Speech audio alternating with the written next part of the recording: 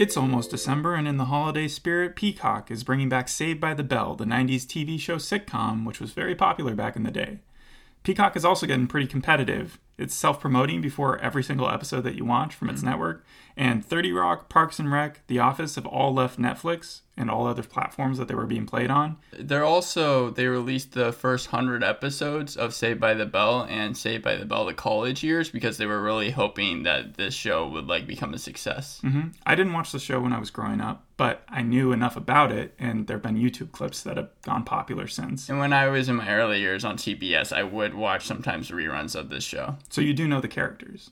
For the most part, yeah. And they've done Jimmy Fallon comebacks. And yeah, we'll get to that because I have a little part on that. What'd you expect going in? I was expecting a show that was going to rely a lot on the old characters and a lot on the references. I was expecting a Fuller House, Cobra Kai type show where you weren't the only one, yeah. I wasn't the only one? No, on Reddit a lot of people were like, I was expecting this to be like Fuller House. And was it? No, not I haven't seen Fuller House besides just knowing that they brought back John Stamos and the rest of them except for the Olsen twins. No, I think that this one is getting better reception. All right, well, let's talk about my first surprises, okay. And then we'll talk about your first surprises. I was surprised by how bright it was. It was like a Disney show in that way. The colors were very vibrant. It was also extremely clear. It's the first show that I remember being able to see the makeup on not only the girls, but also the guys' characters. Yeah.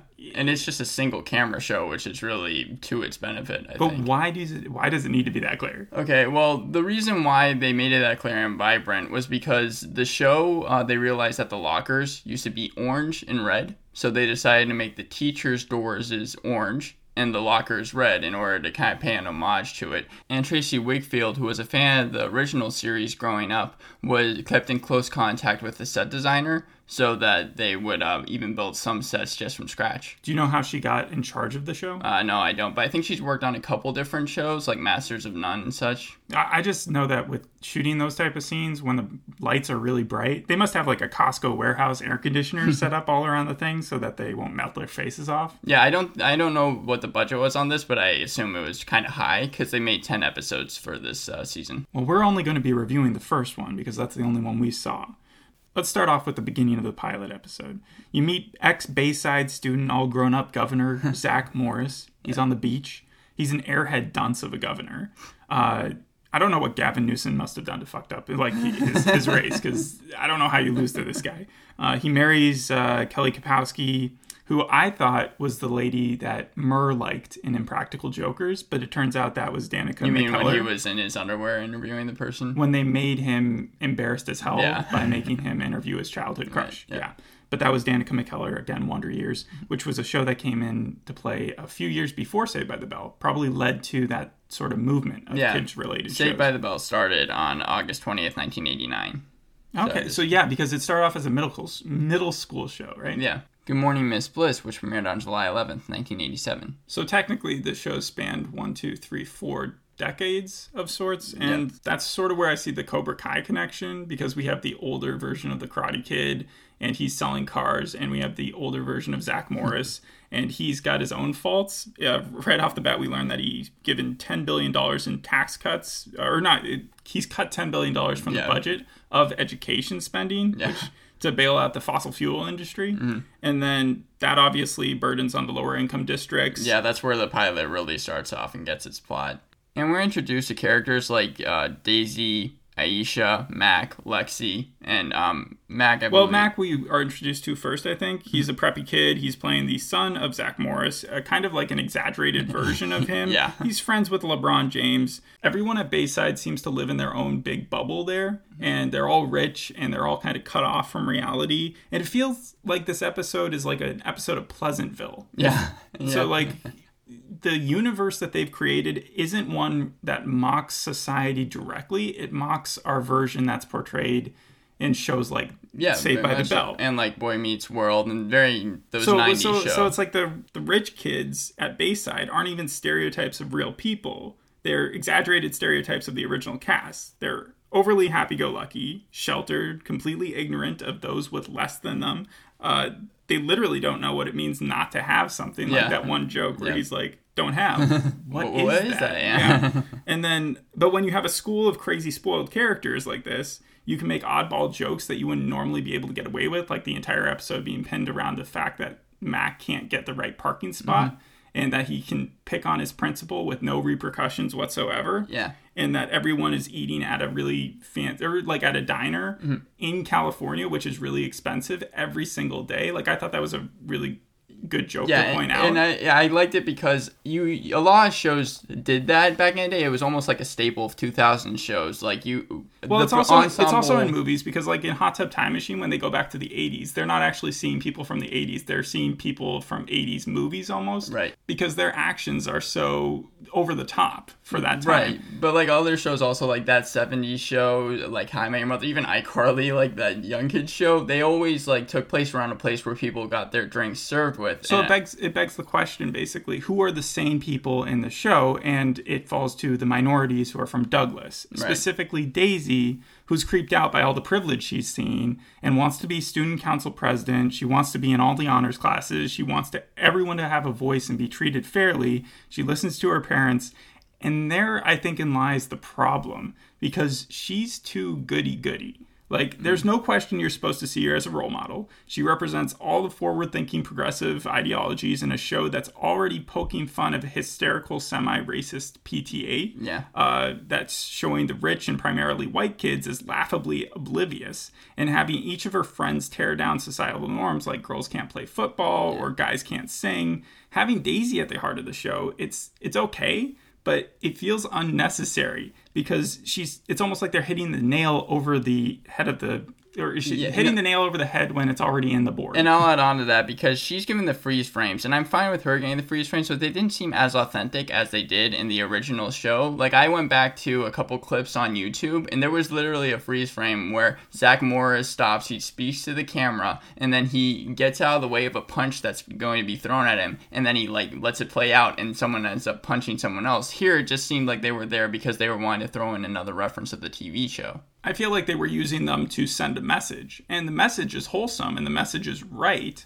But again, there's that whole aspect of creating a stereotypical minority character who's perfect when you're already criticizing the culture in other ways. I don't know if it's overkill, but it was just one of those things that didn't come across as good in the episode. Like, there were some funny jokes that landed. There were some that didn't. But you run the risk with her character of almost creating a buzzkill to the exaggerated humor that they're throwing at the well-meaning but dumb kids that she's surrounded with. Because it's one thing to make a joke and then have the audience laugh at it. But if the main character is also staring at the camera like Jim from The Office, but not as like organically, I guess, kind of inauthentically, then it just won't come across as funny, I think. I agree. I think that, like, you have to have your main character have some type of faults. Like, if you think back to Fresh Prince of Bel-Air, Will Smith's character also had that, like, I'm going to be dropped in California in the midst of a whole different culture.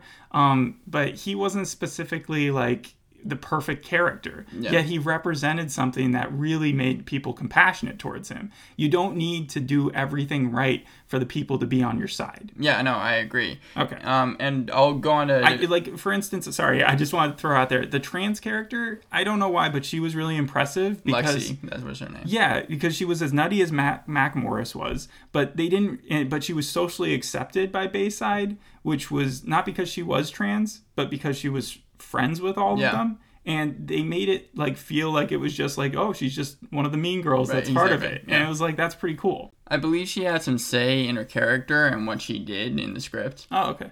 So one thing I really like about the cast is that they never really seem to stop being their characters. And what I mean by that is that the original show ran from 1989 to 1993 on Saturday mornings on NBC, competing with the Saturday morning cartoon crowds for kids. However, the ratings started to decline during that time. So what NBC did was something kind of strange. They renewed two shows. One was Saved by the Bell, The College Years, and one was Saved by the Bell, The New Class. Now, the New Class focused... So like Degrassi. Yeah, exactly. Now, the New Class focused on kind of Bayside Yeah. And it just focused on the high school characters there. But the college years was with the same So cast. like Scrubs, like when they went through the 9th season and the most of the cast left and the new cast was like part of the old. Yeah, and that's basically what it was. But for the college years, they followed the same cast, but due to the negative reception, it ended up like stopping the show. It also feels like Buffy, because Buffy at the end did her college years as well. I don't know if the ratings dropped or anything. Yeah, well, for this, it only lasted one season.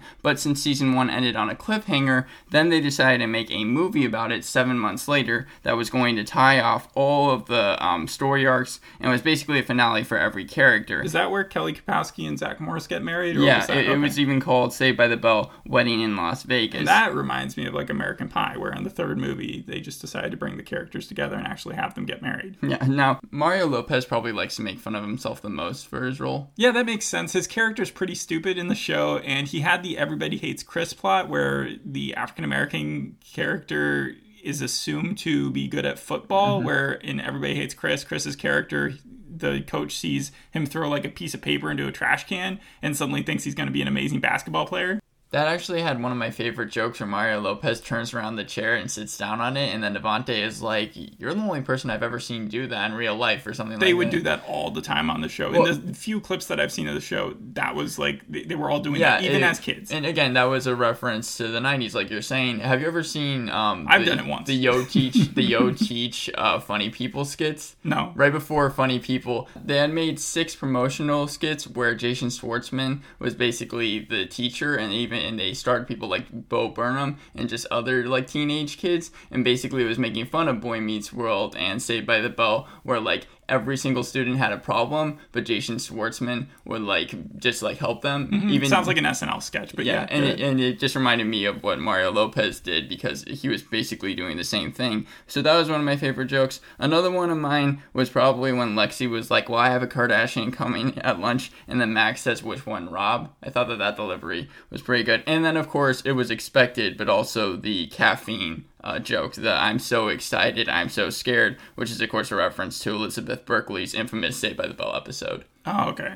Yeah, the caffeine one? Yeah. Okay. Yes. Yeah, so I had some stray thoughts as well. First of all, I didn't know you could still get service on a brick phone. Like, is that possible? I don't think I guess so. I think you can, because I read that you can put a SIM card into it and it might work. Oh, I know. So Yeah. I guess that makes sense. And then the other one was like this PTA, when they were all like kind of being inter-racist, could give the Weeds moms a run for their money. And then Daisy, when she said that she couldn't be in an honors program because the previous curriculum at Douglas was considered not to standard, I think they would still let her test into it. Like, if a student had the wherewithal to ask to try to get into honors, I think a school would most likely let you at least try to test into it. But that was just an opinion I had. Then they had Jamie's character, the jock kind of guy, but apparently he's not very good. Yeah, and I liked how he was carrying around a football. He is yeah. Well, that was a good joke. And then also the dog named Porno. I was really glad that they got rid of the laugh track. Yeah, I didn't even realize, but you're right. That'd be cool if they added a filter that you could just put in under like the subtitles, and then you could click laugh track, and then they just add it onto there. They should do that with every TV show, like Breaking Bad.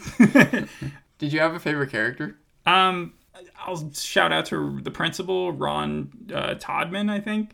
I wonder if he's seen Pitch Perfect 2, because they make a reference to it in the PTA meeting, and then he shows up almost immediately after, and in that universe, it'd be very confusing for him to see that movie. Well, they said apparently that the scene design, they wanted to make everything very colorful, like we've already talked about, except for the principal's office, because they wanted to reflect his inner mind because of like how much his life is a mess. Yeah, I mean, it's a sitcom-y type principal. He literally goes and tries to get that book for the herd, and he was like, "This is my favorite quote," and it's like the oldest joke in the book. And I think that my favorite character was Slater, just because I thought that he had the most funny parts. I think they probably could have done a Joey with him, where they just give him his own show and been like, the later years with Slater. And the fact that they decided to make Zach the governor of California was just as crazy as I kind of wanted to be. I expected them to have more of those jokes. No, because I don't think that the main characters are going to be too big a role in this show. And that's what I liked about the show. They didn't rely on the characters. They relied on the new characters, and I think that they were interesting enough. Do you know who Wolfgang Puck is? Because I didn't know who that was. No, I feel like he's no super idea. famous because they said that he sponsored the cafeteria. He's one of the most famous cooks out there. I read on his Wikipedia that it says that he's one of the most likely celebrities that both you and your grandma know. And I was like, but I don't know who this guy is. What I did know is I know about the Momo thing, and I thought that thing was over. Like, Yeah, I didn't thought know that people were still making responses to Momo from 2018. I feel like that's like people who still think the Dab are famous are the people who Well, are how also soon do you still think they're going to famous. make a joke about the blue and white dress? Or Yanni and Laurel. I was happy to hear micropigs mentioned. It was just so random. And like, I have so many questions when it comes to micropigs. How expensive are they, first of all? Can you actually raise them as pets? Are they as smart as real pigs? Do they get along with other people like dogs? Can you have a guard micropig? Like, can you teach a pig to be like a pit bull? dog? Like a pit bull. Yeah. And then can you have an army of micropigs?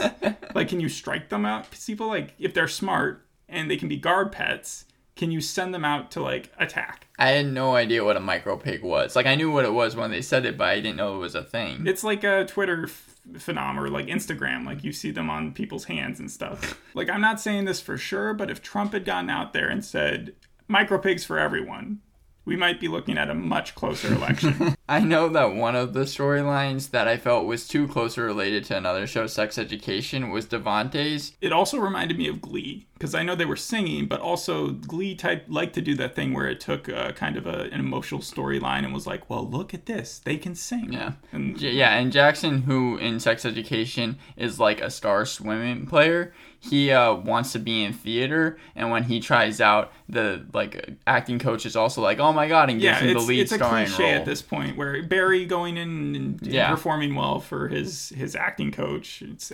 whenever someone looks like they can't sing or act, and then they go and they perform in a TV show, they're always going to be amazing. Yeah.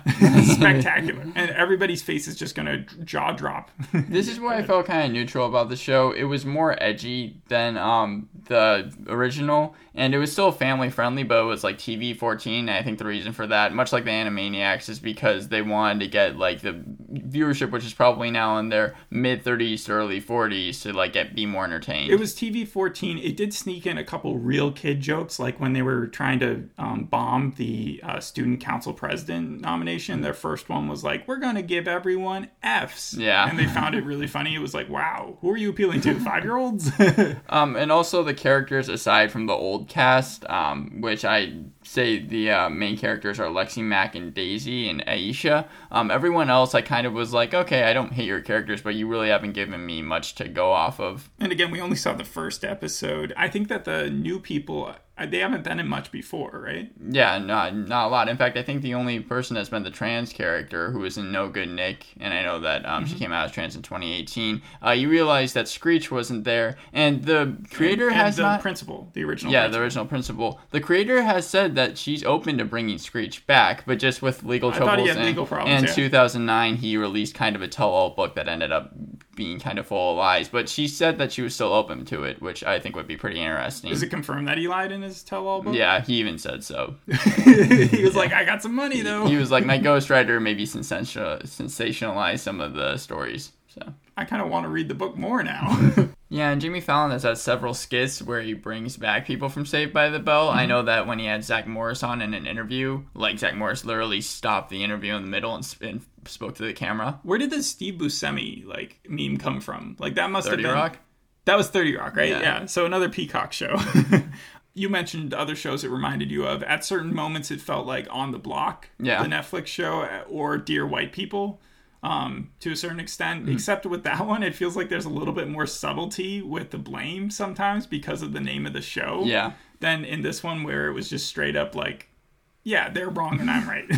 Okay. Another thing I actually like, and this was, again, you can call it obvious, but the fact that Daisy by the end ended up being the school president, and then she made that parking space that Mac and Lexi were fighting over as the bus stop. I found that a bit cliche. I was just like, all right. But I learned this from Reddit. One of the people from Zach Morris is Trash, I believe the creator, and I'm not sure if he's the narrator The for Funny that. or Die thing, right? Yeah. He's actually working on the revival of the show. That's nuts. He does after school special jokes. Maybe he's the reason why it's like making fun of the original so much. I want to see a scene where you have Zach Morris and Daisy in the same room and they both use the flash thing at the same time where it freezes time, and then they both like look at each other and they're like, ah! That would be funny. That'd be crazy though. I feel like too crazy for the show.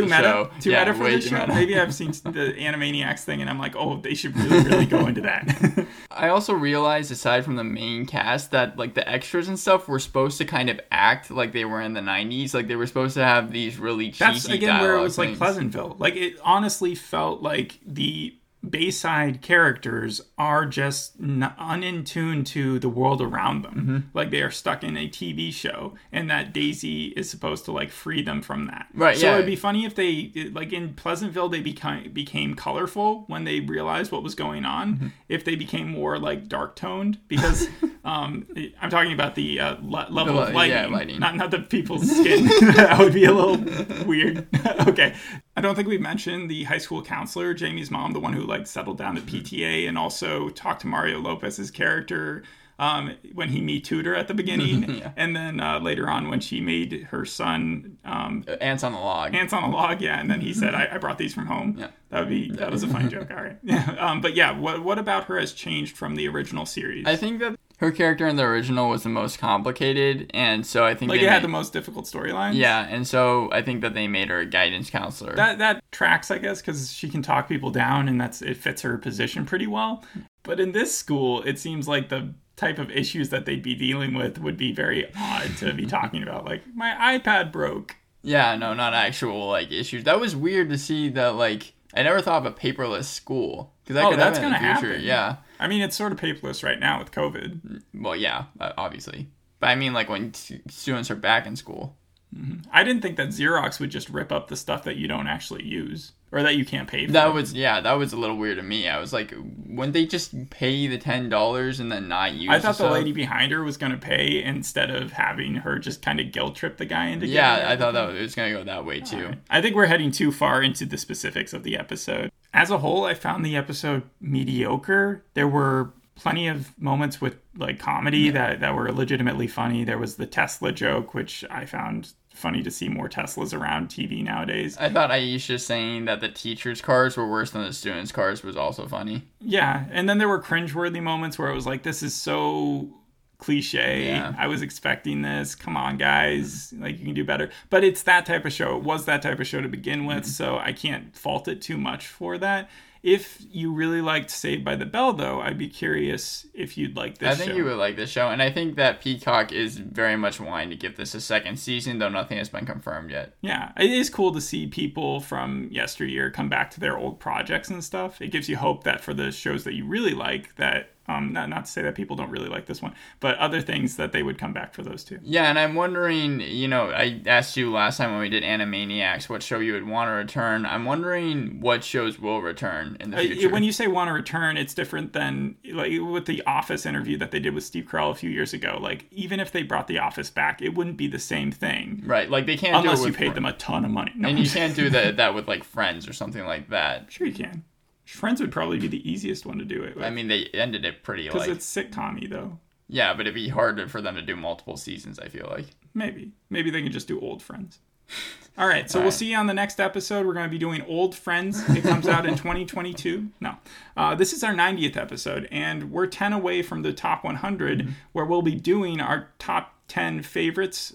Each of us does our own separate, and then we'll be talking about all the episodes. So it's going to be a long episode, and you guys should tune in if you like it. Look forward to that. If you like the episode, tune into it. All right, we'll see you then. Bye. Bye.